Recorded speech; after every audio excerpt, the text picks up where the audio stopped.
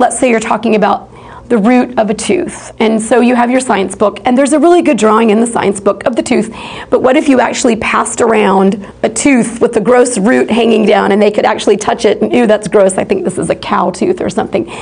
It's going to make a lot more sense to them, and they're going to remember it a lot better. I believe that good teachers feel like it's their job. It's my job not just to present the material and say, here it is, here are the 3 branches of government, or plants, or diagramming, whatever it is. You need to learn it, there, I'm done.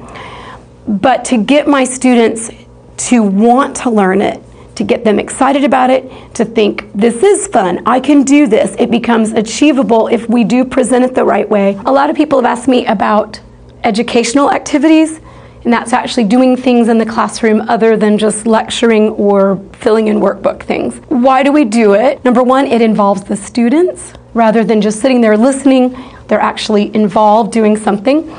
I think that helps get them, number two, excited about learning because they're involved in it, they're taking more of an active part, and it's more exciting, more fun.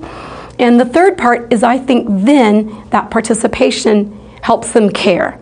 Helps them take more of a stock in learning. They're going to care more about their test grades, about what they're learning, because they're involved in it. They're not just sitting there listening passively. And I think if we believe in what we're teaching, we think it's exciting, we think it's fun, we like to be involved with it, well then let's get them involved with it as well.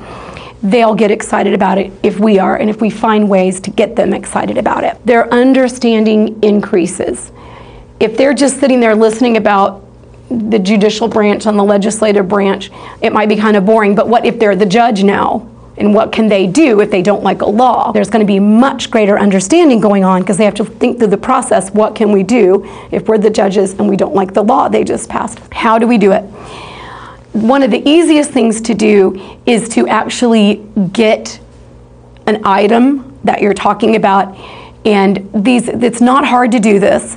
I go to thrift stores, garage sales, you'd be surprised. If you're studying the Native Americans, you can talk about they hunted or whatever, but what if you could pass around, and again, you could get these things on eBay for really pretty cheap. And I tell them, this is like 1,000 years old. Chipping at this and then using it to scrape a hide, and you get to hold it, you see how it fits in the palm of your hand? You get to hold this, and then I'll pass it around. And it's a little bit annoying because they'll be, while I'm trying to talk or we're reading the book, one of the literature stories we were reading had a story about a chamber pot when they had no clue what a chamber pot was.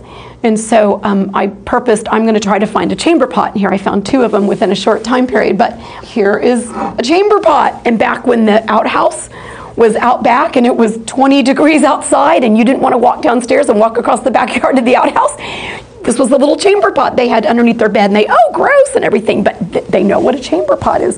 So I might not pass that around. They might not want to touch it. Something else I love to do for history, when I was a little girl, we had to get map colors, and I always tell my students this at the beginning of the year. So I would go to the store with my mom, and I would get my Big Chief tablet and my pencils or whatever, and then we called them map colors, but they're those colored pencils, this little pack of colored pencils, and they were beautiful, red and green and blue and orange, and then we'd put them in our little school supply box, and we'd go to school. And I remember one time, like in 4 or 5 years of elementary school, that we actually colored a map with it. And at the end of every year, I'd have these map colors that had never been touched. And I was like, why don't the teachers let us use our map colors? They're beautiful. And so I determined when I was a teacher, and I've done this with 11th and 12th graders, that we're going to color maps. For instance, today we're learning about the North Atlantic slave trade. And so we're going to get a map tomorrow, and we're going to go from Africa, and we're going to use whatever color. I always try to pick some color that correlates with what we're learning, and they're going to draw the arrow down to the West Indies, and then we're going to draw an arrow up, and then draw the arrows on there, or color this state, whatever. I have an example here. This was a history test, and on the back of it they had to mark the territory that was claimed by Russia red, and the territory that was claimed by Britain orange, and the Louisiana Purchase and the 49th parallel. So not only do we do this in class, but I like to add it to my test. They have so much fun. They pull all their colors out, make all kinds of noise, and they love it. They're 7th and 8th graders, and they sit there and they color their maps, and it adds to their understanding. We do that with our diagramming. Like, they use red and green and purple. It's like the little green barrel, it's like the little red barrel, it's like the little orange barrel. We're finding all these little beauty things. Some of my students papers are just beautiful with purple and blue and green, and they're sitting there changing their colors, and they're marking it, and they've got to be noticing it more. I know they are, rather than just, there's your blue pen, and you mark all the subjects and verbs. To use color is such a simple way, and yet it makes them look at it, and there's green, and there's red, and there's blue, just on this one page.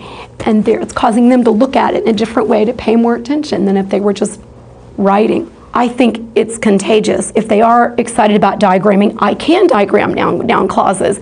I can make an A on this really hard test about all the different branches of government. Then they're going to get excited about learning itself. They're going to get excited about school, and their whole attitude is can be improved or can even change. For more free resources that support teaching and learning, visit thedocforlearning.org.